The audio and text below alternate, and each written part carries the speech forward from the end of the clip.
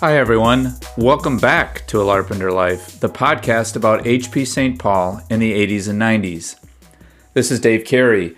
As you know, I created 5 episodes to launch the podcast as a trial and to kind of gauge reaction. I really appreciate all the emails that you sent me. As of right now, early March, the podcast has been downloaded 435 times, which is about 400 more than I ever thought possible in my wildest dreams. A number of you have asked some really great questions, so I thought I would create this episode as sort of a short FAQ with a few of the most common ones. So the most common question that I received was, how often are you going to put out new episodes? And to the answer to that one is, I really don't know.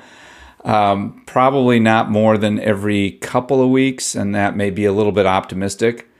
They do take me a little time to make, and then I have to convince people to be on the podcast and arrange a time to connect with them for the interview. So it'll be a little bit sporadic.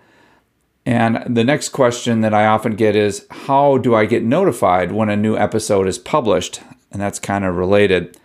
So there's a couple of ways. First of all, if you use an app like Apple Podcasts or Stitcher to listen to the podcast, you can subscribe to Larpenter Life, and most of those apps have some way to notify you when there's a new episode available. Even better is you can get on my emailing list. Kevin Marshall and I are trying to maintain a list of H.P. St. Paul alumni. So if you make sure that I have your email address, then when I put a new email or a new episode out, I'll make sure to send out an email letting people know. I've also got a Facebook group that's set up for H.P. St. Paul alumni, not just for this podcast, but I'll at least put an announcement on that. So look for that as well. The next question is, how do you select guests, and can I be a guest, and how do you make the recordings? So it's been very random so far. I've started with some people I connect with frequently, and then I'm just kind of picking somebody and hoping that they are willing to be a guest. So the answer to the question, can I be a guest, is if you worked at H.P. St. Paul in the 80s or 90s, the answer is, of course, yes, you can be a guest. Anyone can be a guest. Just let me know you'd like to be a guest. Think of a few stories from that time, and we'll definitely set it up. The way that the recordings are made is through Zoom. We just get on a Zoom meeting. There's no face-to-face needed, and we record right through Zoom. Obviously, the recording part of it is audio only, not video, so it's real easy and simple. And then I do some editing afterwards just to clean it up.